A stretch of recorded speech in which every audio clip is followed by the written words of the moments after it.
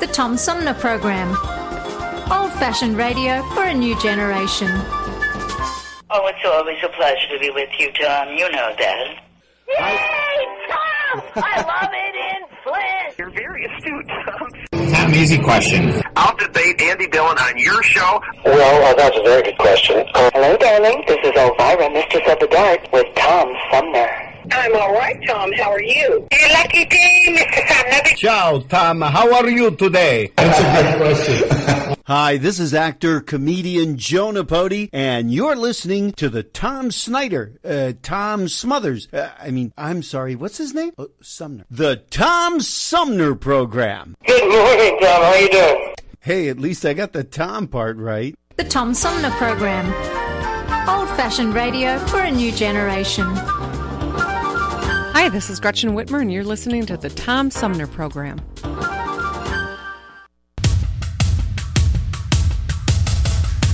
It's time now for Armchair Politics. Join host Tom Sumner for this weekly reality check on current events in local, state and national politics and the real issues that really matter. You too can be part of Armchair Politics. Find us on Facebook. We let the dogs off their leash. Stay tuned, because it's on now.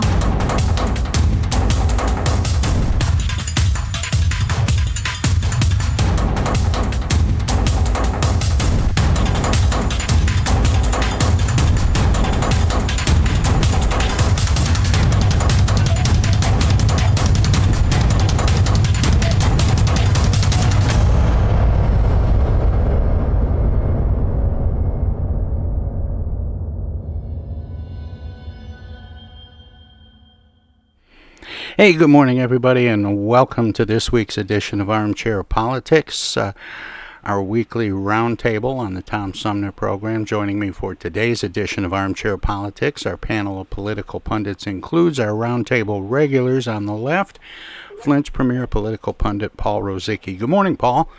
Good morning. Good to be here. And on the right, longtime Genesee County Republican Henry Hatter. Good morning to you, Henry. Good morning, Tom. And joining us for today's edition of Armchair Politics, political operative Bobby Clayton Walton. Good morning, Bobby. Welcome. Good morning. Hi, guys. Good morning, Bobby. Good morning, Bobby. Okay, we always start out with a few quotes, and the first one is the one where I ask you, how would you finish this quote? And it goes like this: the urge to save humanity is almost always what? How would you finish this quote? In doubt. Wrapped up in self-interest. Frustrating. Paul, I think you were pretty close. The original quote was, the urge to save humanity is almost always a false front for the urge to rule. Oh. Okay. Okay, yeah. That's like being in doubt. You know who Right. You know who said that? Churchill. No, it was. The timing is about right. H.L. Mencken. Oh, yeah. Good. He's good. American writer from 1880 to 1956. Yeah. Yeah, he tended to be rather cynical, didn't he? A little bit. Oh, yeah, he was very much so. He was. Here's an interesting quote that got my attention. Nothing approaching an order that foolish was ever given, and I can't imagine anyone that worked at the White House after me that would have simply shrugged their shoulders and allowed that order to go forward without dying in the ditch trying to stop it. John Bolton. No, it was a different John. It was John Kelly, who served as Trump's chief of staff for 17 months from 2017 to 2019. In the days since the FBI seized classified and top-secret documents from Donald Trump's Mar-a-Lago resort, the former president and his allies have claimed that Trump had a standing order to declassify documents he took from the Oval Office to the White House residence. But 18 former top Trump administration officials told CNN they never heard any such order issued during their time working for Trump, and that they believe the claim to be patently false. How does this compare to Nixon's claim that if the president does it, it's not illegal? It's just about in the same league. Yeah. Yeah. That's one of those thoughts that's still polluting the air around the presidency. Yeah. Mm. Yeah, I can't believe anybody would believe that. It's going to take a long time to clear that air, Bobby. That's true. Yeah, we need an air purifier. That's what governments that held to divine rights would have stated. That's true. That's true. I can't remember when it was, but I remember reading an article about a problem they were having at the White House. And this goes back a few years, multiple administrations. They had a rat infestation. and I remember every time I read stories about, the efforts that, they were going in to get the rats out, I just couldn't help snickering a little bit because of the metaphor. Right. It does present a picture. Yeah, about the divine rights, Henry. How about Donald Trump seeing those documents are mine? That's sort of a reflection of that, isn't it? Well, yeah, you have to think about that because not Americans. We don't believe in divine rights. We don't believe in honoring and bowing and all of that stuff. So what's really... And a lot has been written about this, so I don't have to... I was going to say, what's really interesting about those much. documents is the motivation. I mean, was this to write memoirs, or was it something he wanted to keep hidden, or were there some other reasons why they were all taken down to some basement in Mar-a-Lago? We don't know at this point, but the motivation would be interesting to find out, and I suspect we will at some point. We probably will. I did a little thinking about that this morning, and I thought, the one thing that I think is a thread running through this whole thing is the primary purpose of our government, of any government, is to keep the country safe, to keep the people of the country safe. That's the reason that we gather together and form government. And these documents can present a danger to us if their contents are revealed to our enemies or to other foul people. And so that very focus by the FBI or the government to recover the documents is a safety factor, and we need to focus on that as being so important. Well, a lot depends on how people look at the event. First of all, to invade his home. This is not something that's new. Documents have been taken out of the White House for many presidents for a length of time. Do we know that? Well, I think the one I think the one comparison that is maybe one of the more interesting arguments is the idea that Hillary Clinton fell under investigation for personal use of email access that was actually belonged to the government, and yet she was never raided or served warrants or subpoenas in that same way, whereas Donald Trump takes a bunch of things. And I'm not sure, as I look at this, I'm not sure that Donald Trump really had any intention. I think his notion was all this stuff happened while I was here. It's mine. So I'm taking it with me. And he'd figure out later what he would do with it. Maybe a book, maybe, for his library, I don't know. But anytime you're serving as an official leader on the country, documents created by your organization belong to the public. They don't belong to you anymore. But I just can't see Donald Trump accepting that and understanding that. But that's how it is. Exactly. And they were sitting in a relatively unguarded basement somewhere in Mar-a-Lago, apparently, where a lot of people had access. But to support Donald Trump in this, Mealy, there were things that were done to Donald Trump that he hated.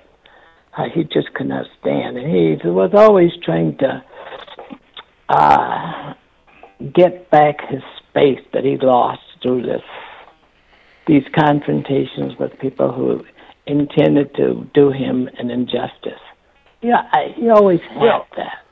And Henry, don't you remember the video at the correspondence dinner when Obama was there, and Obama teased Trump about various things, and a lot of folks argue that that's when he decided to run for president, that because everybody else was laughing at these jokes that Obama was making, except Trump. He was taking great offense to those, and a lot of folks suggest that was where he decided to take on the Obama administration in a sense and run for president. But the amazing thing about Donald Trump, he grabbed the imagination of people who had never been involved in a political process. That's what's really interesting. We are divided up between young people and older people. And the young people are changing the course of history. They want nothing to do with people who were in power 10 years ago or 20 years ago. They're standing out on their own. I had to snicker a little bit. The guest that was on the show last hour, here, let me find my notes so I get it right. Dean Schroeder, the co-author of, he kept saying in the interview that he didn't want to talk about politics. He didn't want to get involved in politics. And yet the book he's promoting is Practical Innovation in Government, How Frontline Leaders Are Transforming Public Sector Organizations. Well, it was,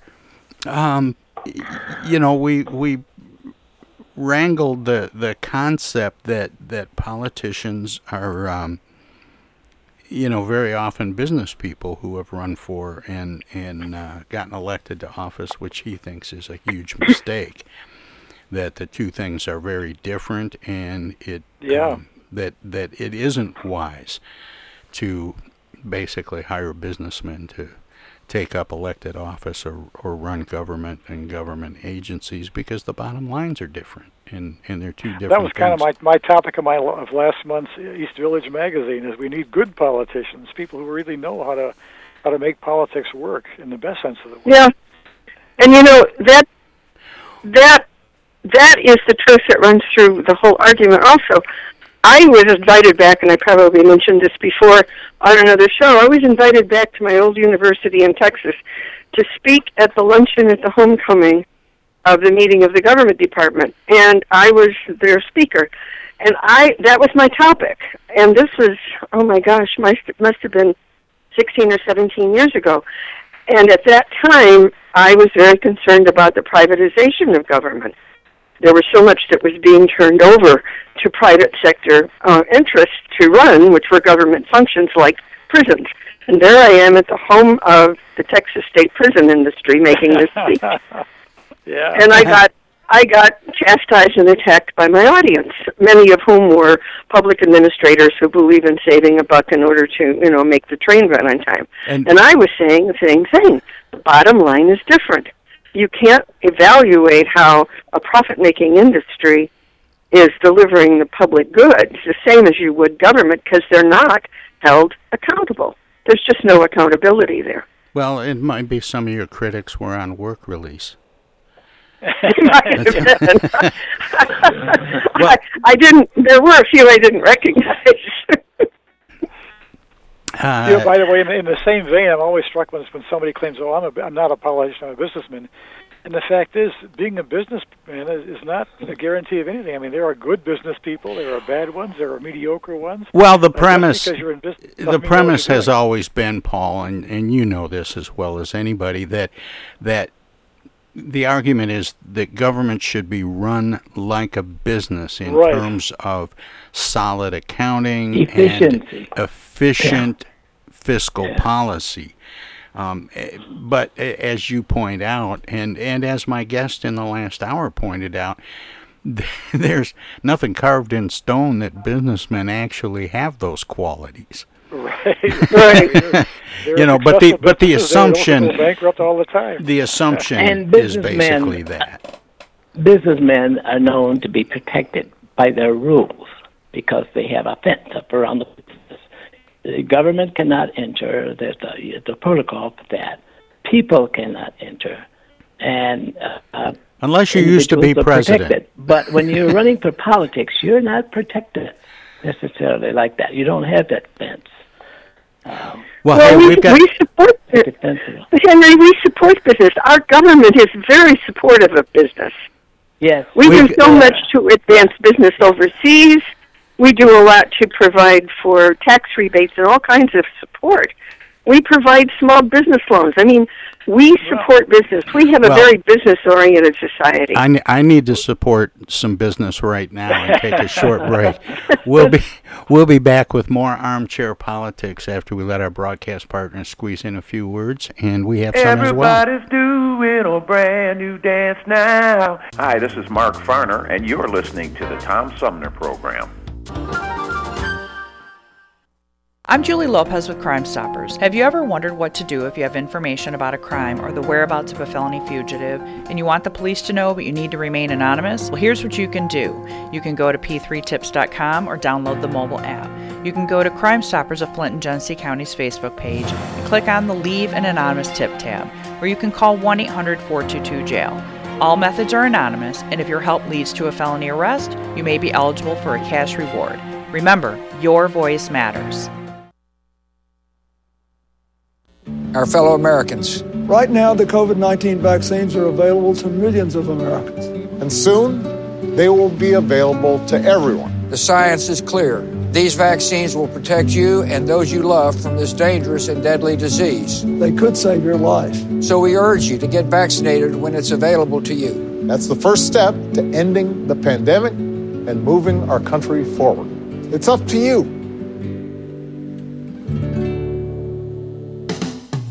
Do you ever feel like you need an attitude adjustment?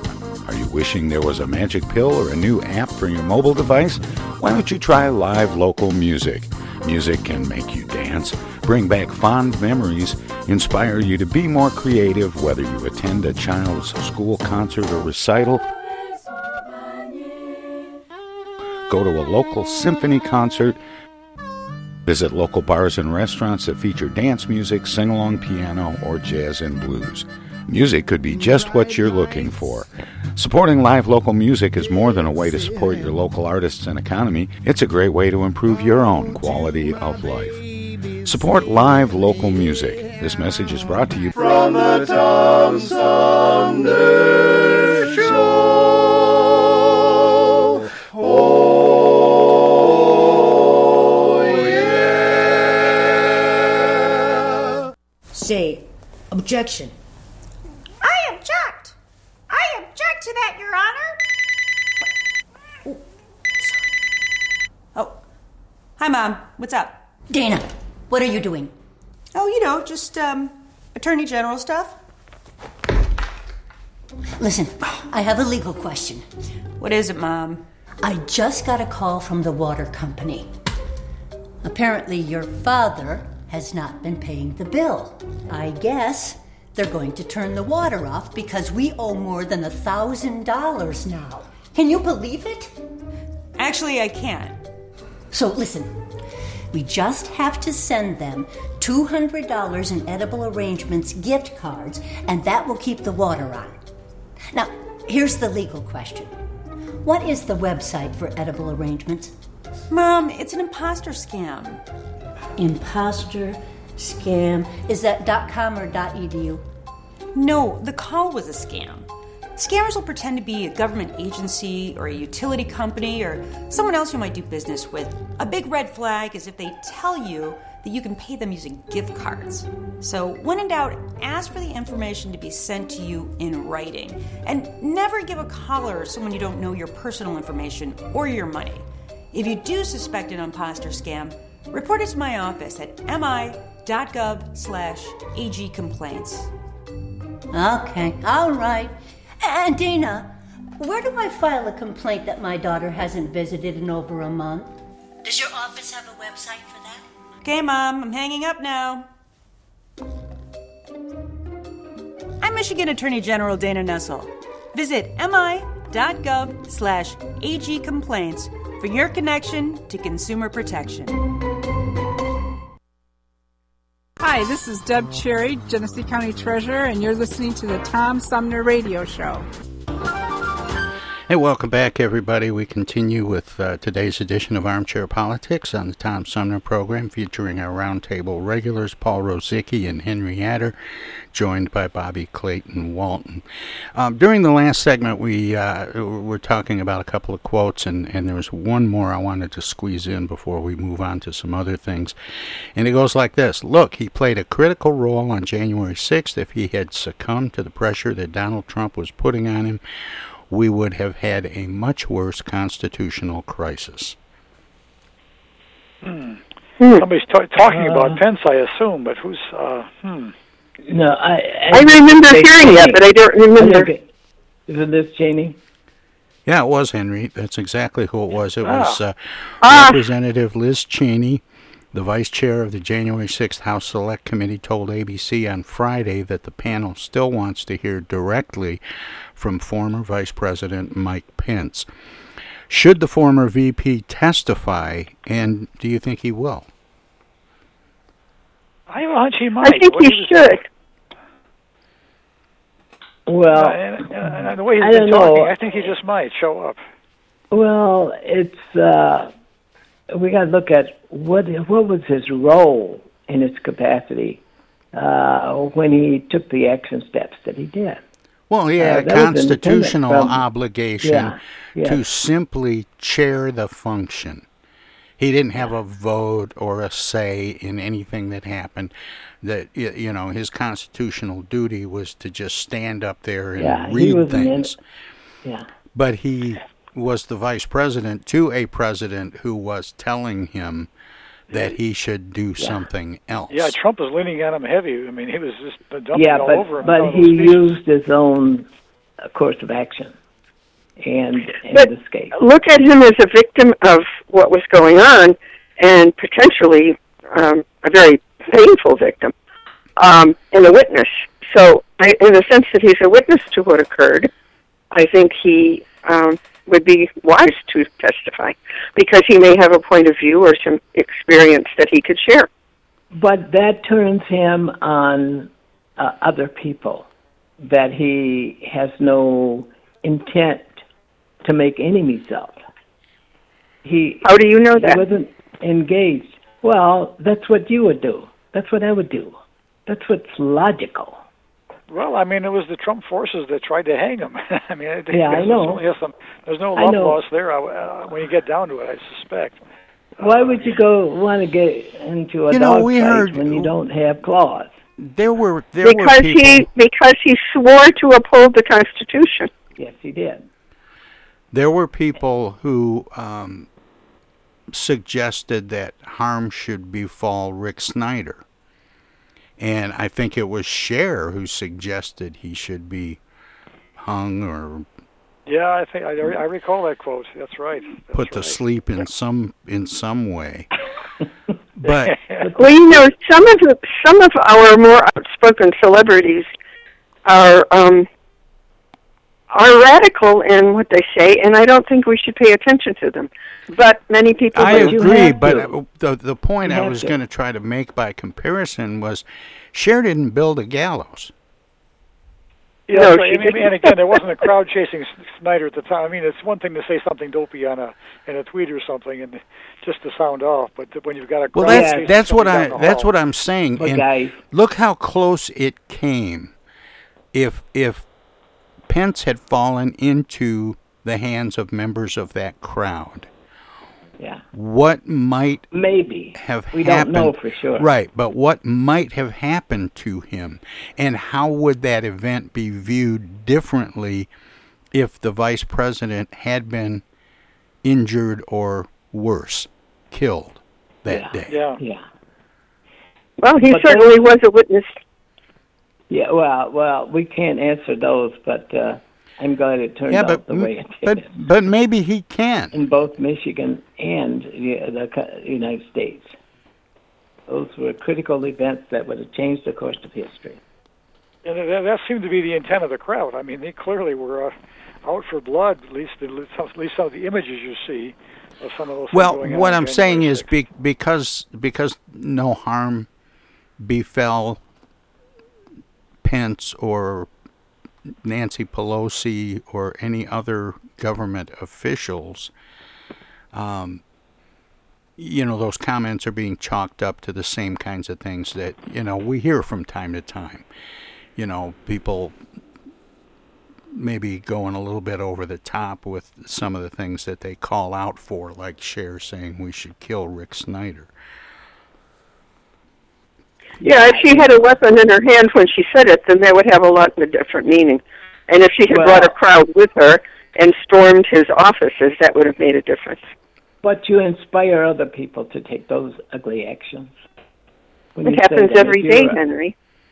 I know, but I can't change it. But it's something for us to discuss. Yep, Susan Sarandon called for burning down the system and starting over again, but I don't think she even had a book of matches in her hand when she said it. Yeah, but those are ugly things. The police shouldn't say that, and the elected officials shouldn't say it, and the president of corporations shouldn't say it, or union officials. It's something that threatens other people to act negatively. Well, and that's what we have in this country today. Everybody's after everybody's throat. There's no civility, and we've talked about that a lot. And maybe the most ominous thing about the 6th was that somebody went through the trouble to build ahead of time, to build a gallows to bring it into the Capitol grounds. I mean, that didn't happen in 5 minutes. Somebody had to construct that, I assume, days earlier, if not longer than that. Yeah. Yeah, I can see them threatening to hang Spiro Agnew. He's dead now, so leave him. I know, he had done a lot more than Pence did. Well, let's see. Let's move on. The City Council had the right to remove First Ward Councilman Eric Mays as its president when it took the action 4 months ago. A Genesee Circuit Court judge has ruled. Judge Celeste Bell granted the council's motion for summary disposition of a lawsuit filed by Mays in a 4-page order on Friday. Are you surprised that Eric Mays's, quote, due process argument didn't carry more weight?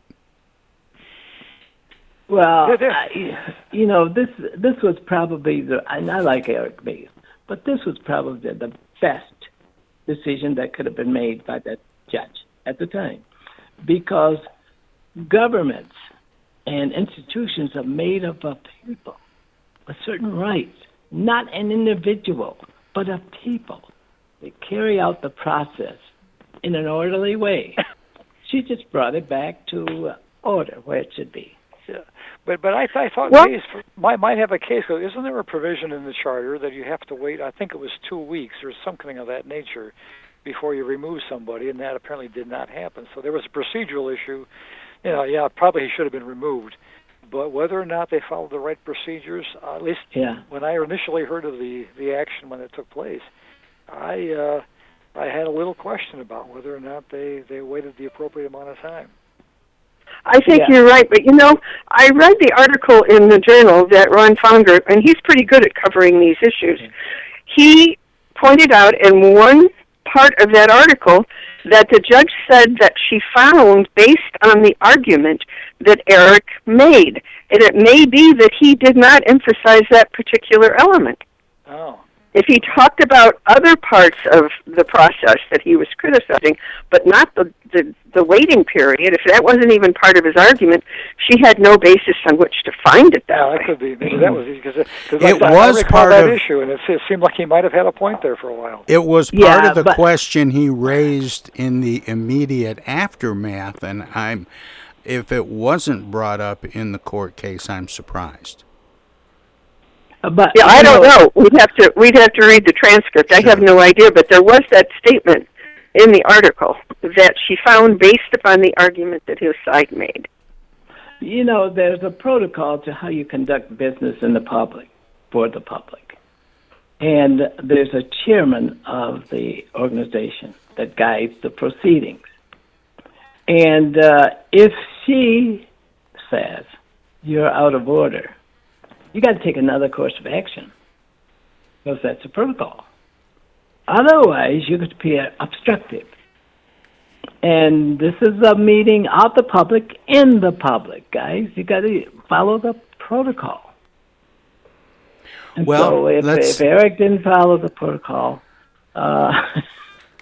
she had to call for other means of disposal of that infraction. But she could only judge based on the evidence that was presented to her. Yeah. If he didn't raise that argument, he may have missed a chance to win some points. But then that's what that body of people are supposed to talk about. How do we dispose of this issue and do it legally? Well, there's another body in the city of Flint that's discussing procedural issues. Danielle Green, the former Flint Board of Education president that allegedly assaulted another board member, will resign from her seat as a condition of a plea agreement with the city of Flint. Green, who must submit her resignation effective Friday, appeared in Genesee District Court, Judge Herman Marable's courtroom on Monday morning. Was this expected? Yes. Did you expect part of the plea deal? I remember we've talked about this this event in the various court proceedings, and the fact that there was a switch in her representation, and they asked for more time because they were close to coming up with a resolution of some sort. Did you expect that it would include her stepping down from the board? I was somewhat surprised when I heard that. I did, because you can't do that in public. And not on a public board. You cannot do that. There's a protocol. You are unfit for the board when you act out that way. Well, it's not just the protocol, but I think the fact that the Board of Education, or the school board in Flint, has been under so much pressure and so much criticism for such a long time, including the superintendent, that this sort of behavior just lends itself to further criticism, and the kind of animosity that was expressed in the attack, it would be hard to keep a Board of Education going forward with any positive direction unless that was resolved. And her resignation certainly takes a step in that direction. Well, watch it. You're agreeing with me. But let's build on that. Resolve the attack, that animosity is still there. And the Board of Education is sounding more and more like the City Council all the time. So this may be a step in correcting that. Let's see. Yeah, let's it may see be. And I think the new chair, Joyce Ellis McNeil, is that her name? I think I've been reading some of the things that she's putting forth, and I think she's trying to do a good thing in the positive direction and keeping the public informed about the things that the board is voting to do and the things that they're trying to bring to the schools. There's another piece here that speaks to best intentions. As infighting within Flint Community Schools Board of Education ensues, the board underwent yet another shuffle of positions. At a board meeting on August 17th, board members voted 4-3 to strip Joyce Ellis McNeil of her title as the board's president. Chris Del Moroni, Alan Gilbert, Danielle Green, and Carol McIntosh voted yes, while Linda Boos, Ellis McNeil, and Laura McIntyre voted no. McIntosh, who was the vice president, now assumes the role of the board's president. For the board's vice president, Del Moroni takes on the position following a 7-0 vote in favor for him over Boos. Green becomes the board's treasurer after a 4-2 vote, although I think that's been made moot by her resigning from the board. When all was said and done with the votes on role changes, McIntosh noted that, quote, "I'd like to congratulate everybody on their new moved positions. Hopefully we can move forward to get some things done." Has this recent round of musical chairs positioned the board to move forward more effectively? Yes. I doubt it. No, you're being pretty optimistic there, Henry. It has an opportunity. It knows what has been done wrong. It has an opportunity to rectify those People are waiting for those. The citizens of Flint are waiting for new directions here. And we have that opportunity now. And we must work toward encouraging people to make that change real. Do you think the Flint community schools are going to be able to rebound from the current? I mean, I call it a collapse. I mean, we're down at below 3,000 students. We used to have 48 or 44,000 at one point. Yes. I mean, the numbers just keep falling year after year. I don't think it's any chance for us to turn that around. I don't. You guys, we've lost too many resources, too many good teachers. We've lost our way here. And it is difficult to get taxpayers to support a failing school system. You have to get your graduation rates up. You have to get student performances up. And people will not support it unless only the people around this table will support that. But the public won't support that. Well, I think because we're looking at a many-layered issue, because the State Board of Education certainly has something to say, as does the state legislature, about failing school districts, because they've closed some of them down. I think the issue of the budget, which comes from the state, of course, except for the property, which leads me to the next point, which is the Mott Foundation that is supposed to be offering some kind of a deal on building new schools or rehabbing or closing down. There's some sort of a capital investment issue there. What I would be interested to know is how the school board is working with the Mott Foundation. What are the issues there, and how are they being resolved, and what kind of an agreement is being entered into, and are we turning the school system effectively over to a private interest? Yeah, that's been the hot button issue with the school board. Yeah, to buy into it's that a level of public understanding. school. You're right. There has to be a lot of things changed because to get the public dollars from Lansing. And you can't turn it over to a private entity unless the legislature, as you say, is involved. Well, I'm just very concerned about it because, like I said before, I'm very concerned about privatizing any government service because it removes the public from oversight and accountability. And don't you think that the Cultural Academy that they just recently put together around the Cultural Center is really, in a sense, a privatization? I mean, of the Flint schools. I mean, yes. Well, it's another one of the charter schools, and the state of Michigan, I don't believe, does a very good job of overseeing and administering the whole charter school system, because there again, the whole public accountability is very weak. They tend to hire private management firms who are not subject to open meetings, open finance disclosure, or anything like that. And the only thing that is public is the actual academic. The charter schools are, by definition, public schools. You can't change that unless the legislature changes that. Yeah, but the functioning of them has been bypassed to the point where they are no longer public schools. That's probably, no. The boards are much more private. They're still receiving the public dollars. Anytime that you're receiving money from a bottomless pit, then you have to walk that track. I mean, you have to do what they say. You missed my point, Henry. They turn the management of the schools over to a private management firm that is not considered a government entity and is not subject to open meetings or public disclosure. But there's a process for doing that. They organize the process so it would be legally functional. The legislature authorized that for an independent body to follow the rule and the will of the state of Michigan to conduct education as public schools. But even though I know what you mean, they're run quite differently than public schools. I mean, the boards are as we said, but the boards are much more private and less open to they're public disclosure. They're run by colleges or other institutions. Sometimes. Well, actually, the one that oversees the Cultural Center is Grand Valley, and they have oversight of a whole bunch of charter schools.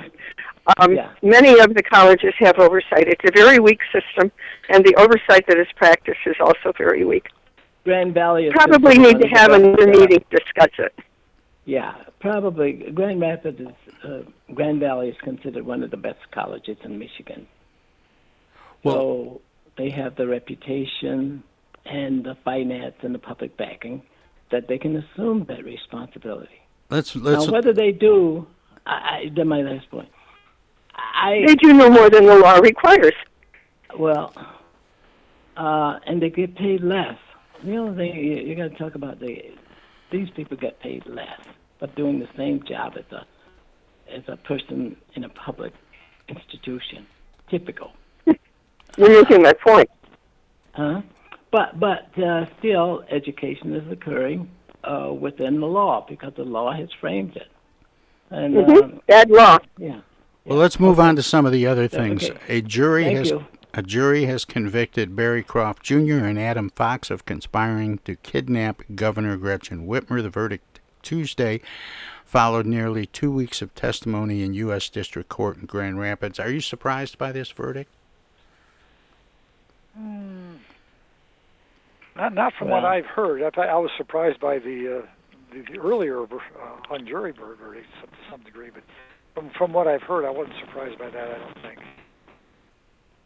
Why weren't you surprised? I'm just curious. I mean, it just sounded like these folks were pretty serious about trying to kidnap the governor. I mean, they tried to blame the FBI in some ways, but that seemed like kind of a stretch for a defense argument. Was my reaction. The most recent argument that I've heard is that the question was asked, why didn't Governor Whitmer call other jurisdictions, governmental institutions of other states, and let them know that they could possibly undergo the same thing that she did? But she didn't. Didn't call the Ohio governor and other governors that she was under threat of being killed. And that was discussed on the radio in WJR yesterday, and it was rather interesting. I don't know why that would have happened, and I don't know whether they got the responses that they had hoped for from that question. But you guys might know why she didn't call others. Well, I don't know how Governor Whitmer would have had any information about a threat assessment or a risk against other governors to she didn't share. Have to. It's the danger that she was put in. I thought being on CNN would have pretty much covered it. She got a lot of national press from those threats and that investigation. She got a lot of national press. Hey, someone came out and said, well, why didn't she call the other governors? Why didn't she publish that and said, be on the alert? There are guys out there that will try to take over government or kill the governor or whatever she thought was going to happen to her. But they wanted to know why it wasn't that spread around the country. We're going to take a short break. We'll be back with more after we let our broadcast partners squeeze a few words in or do whatever they do when we go to break. Hello there, citizens. Darkwing Duck here. And every time I'm in Flint fighting crime, I always stop by the Tom Sumner program. Don't forget, stay dangerous. Darkwing Duck out. East Village Magazine is the monthly neighborhood magazine read all over Flint. With support from grants, donations, and advertisers, East Village Magazine's talented local writers give you an in-depth look at local news, issues, and people that make Flint, Flint. Copies of East Village Magazine are available at many of your favorite shops and restaurants around Flint or online at eastvillagemagazine.org. East Village Magazine, community-focused and community-supported.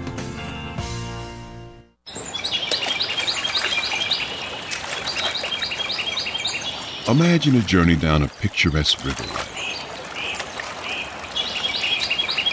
Imagine your Flint River, 142 miles of recreation, natural beauty, and precious resources.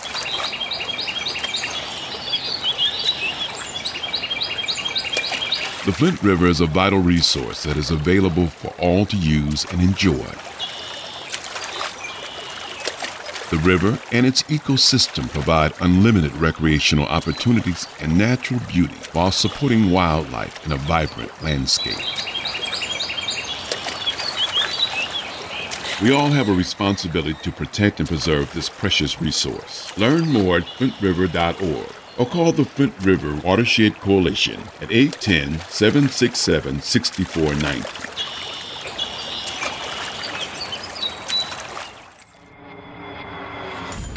The Tom Sumner Program plays host to the best political roundtable on radio every Wednesday from 10 a.m. to noon. Armchair Politics features great commentary and analysis about the headlines from local, state, and national politics with an alumni of world-class pundits, plus quotes, tweets, and those weird and wacky stories we call the X-Files. If it's Wednesday, catch Armchair Politics on the Tom Sumner Program. Cloth or disposable? Paint or wallpaper? Yellow or green? Babies come with lots of decisions. Crib or bassinet? Rocker or glider? So when it comes to protection against diseases, go with the safest, most effective choice: vaccination. To protect your child against 14 serious childhood diseases like measles, meningitis, and whooping cough. That's why nearly all parents choose it. Stroller or carriage? Basketball or soccer? So get all the recommended vaccinations for your baby by age 2. For more reasons to vaccinate, talk to your child's doctor. Go to cdc.gov/vaccines or call 800-CDC-INFO. Justin or Justine. Immunizations help give you the power to protect your baby. A message from the Centers for Disease Control and Prevention. Hey, why are we stopping? We're going to be late for the show. Mom, Dad, we got to get gas. Not here, you're not. This place is charging an arm and a leg. Look, these days price swings of 30 or 40 cents per gallon aren't unusual, but when a gas station charges a price way above the price at similar stations, that could be gas gouging. Michigan gas stations sell the correct quality and quantity of gas most of the time. But when a station does try to illegally take advantage of drivers, my office is here to stop them. Stop Attorney Generaling! We got a concert to get to! I hope she doesn't sit next to us. Narc. This is Attorney General Dana Nussel. If you have information about potential gas gouging, call my office or go online at michigan.gov/AG. Put those away, we're at a gas station. This is U.S. Senator Gary Peters, and you're listening to the Tom Sumner Program. And welcome back, everybody. We continue today's edition of Armchair Politics on the Tom Sumner Program. Somebody's phone is getting a little line noise. Wonky. Yeah, I think it might be mine. That's mine. Anyway, Let's move on. Michigan's abortion ban will continue to not be enforceable by county prosecutors for the foreseeable future after an Oakland County judge issued a preliminary injunction Friday.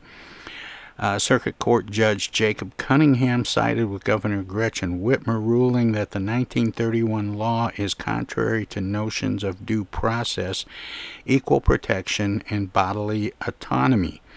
He said the state successfully demonstrated a concerning and recognizable constitutional crisis as it relates to the medical profession and the women and persons capable of bearing children. Can right to choose advocates and supporters stall enforcement of the 1931 ban and get a referendum on the ballot to keep abortion legal in Michigan? Many people think that a referendum like that would pass. And do you? I think the key thing is getting it on the ballot, and now there's that squabble about whether or not some parts of the petition had the appropriate amount of spaces between some of the words. That I don't know if it's going to derail it or not, but I guess there's an odd kind of squabble going on about whether or not the petition itself was apparently printed correctly. But yeah, I think you're right. I think if it gets on the ballot, I think it's got a good chance of passing. This is my take on it. So, I think it has a good chance of passing too. But I am surprised by the squabble about the apparently the lack of spaces between some of the words on some of the printed documents as an attempt to derail the process. And I think if it gets on the ballot, it settles the arguments once and for all. Can they keep it injuncted until they're able to do that? I'm not sure that's a real word, but I think you know what I mean. Well, that depends on the court. And the governor has gone to the Supreme Court also, so there's a possibility that they will enter into it. Don't you think they would probably wait till the ballot? I mean, we're only less than 3 months away from the ballot. I think would they wait for that? I think the Michigan Supreme Court would want to take some temporary stand, like an injunction or something like it, until the matter can be settled by the voters. It would be nice to have some clarity. I could imagine a medical provider having a great quandary about, what's legal today compared to tomorrow or yesterday. I mean, with these court rulings going back and forth periodically, it's got to be a very great dilemma for any medical provider to decide what to do in those situations. And I think courts are intimidated by the public's outcry against this kind of discussion. We're so strongly divided on one side or the other. The courts are not the courts that they used to be in the past generation. And isn't that because this central federal government has dropped the ball regarding the protection of individual rights? Because once they turn this sort of thing over to the states, you wind up in a situation with the so-called majority rules and the minority loses. And I think that right now we have minority rules and majorities are losing. And it's not right for human rights to be left up to the individual states. I think that should be a central federal protection under our Constitution. Well, there is, against mob rule of the strong majority. I think that there are some protections there. But I don't find it in this case, Henry. This is a good question. I'm not debating you on this. It was a good statement. But I just wanted to point out that some actions have been taken to do exactly what you have, and people are still debating it. So maybe we need to go back and let the people settle it, or have a court case that determines the outcome. Well, when you overturn Roe, you throw it back to the states. You're going to have 50 different states doing 50 different things, and maybe more than that when you get down to the local governments, which we've done a little bit in Michigan with the prosecutors, or at least for a while. But rights have to be guaranteed to all Americans. And project that forward for other rights, not just the right to not just the right to medical reproductive health, but also the right to vote, also the right to assemble. I mean, there's so many rights that we have had interpreted as coming through our Constitution. To have them taken and put back into the hands of the states is not right. It's wrong.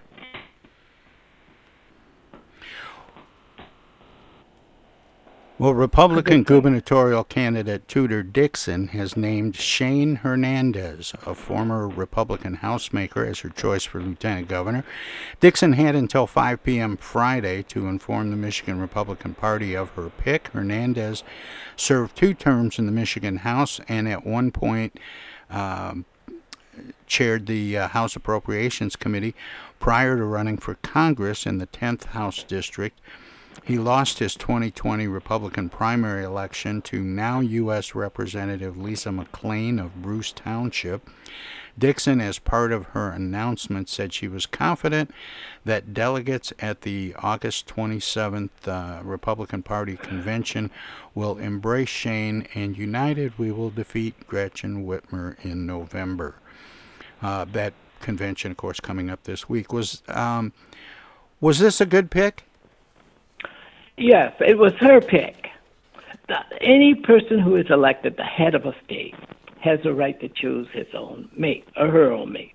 Just like Gretchen Whitmer. She's got 3 women there that chairs all of them. Now, is that wrong? No, that's what she wanted. That's what the outcome was. You know, this references somebody with legislative experience. I mean, she's got no legislative or elective experience at all.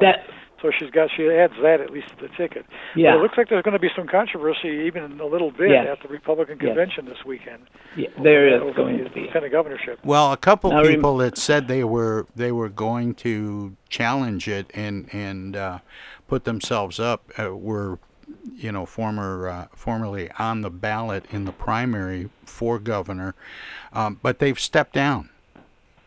I see Soldano did, but I thought that minister was rebranded. Now he's going for it still. I thought he stepped down as well. I could be wrong about that. Yesterday he looked like he was still running, but he may have changed his mind since then. Now Soldano has stepped away from it. Yeah, I saw that. And rightfully he is. He's going to let things settle down and let the situation at hand handle itself. He's not going to drive it. Now, we mentioned that Henry, is the issue that Hernandez is not Trumpy enough to satisfy the pro-Trump Republicans? No, I don't think so. But I think people want the new people who are coming in, and the party's composed nearly 50% of new people who have never been politically engaged before. And at least Genesee County was. And they want to change things. They want things to move in their own directions. And so you're looking at a party that's, and Democrats are doing the same thing. You know,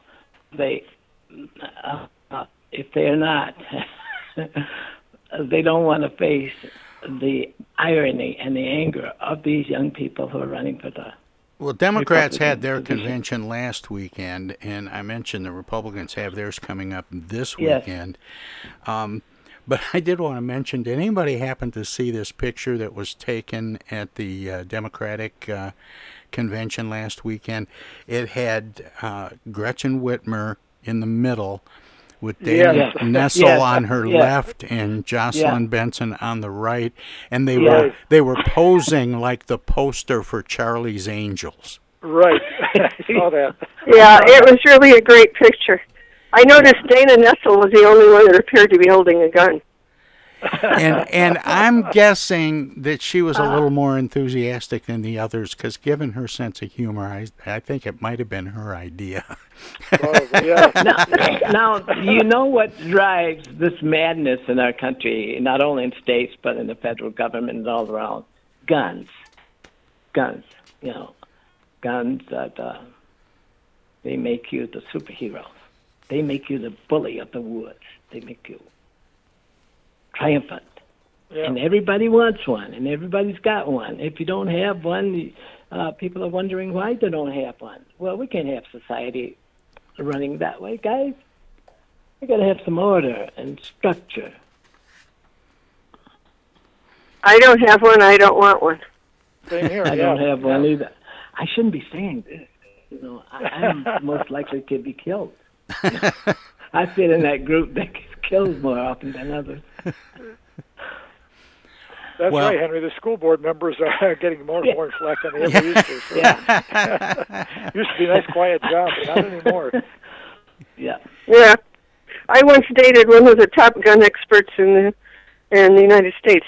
This was when I lived in Tennessee, and I told him if somebody was coming into my apartment and had intended to do me harm, I wouldn't want a little handgun. I would want a shotgun, because I'd want to blast them away. I wouldn't want to wing them or drop the gun. Yeah. You still have the lust for blood. Well, if he's coming after you, I guess you would. That's how nature's put that reaction into you. You must protect yourself. Well, we got to take a short break here for top of the hour ID, and then we'll come back with the second half of today's edition of Armchair Politics with our roundtable regulars, Paul Rosicki and Henry Hatter, joined by political operative Bobby Clayton Walton. And we got lots more to talk about. In fact, coming up right after the top of the hour as we get into the second half of Armchair Politics, We're going to talk about a political convention that was held in a parking lot. And no, we're not jumping ahead to the X-Files. It's going to sound a little bit like it, but we'll be back with more right after this. Hi, I'm Alexander Zonjic. Don't touch that dial. You're listening to Tom Sumner.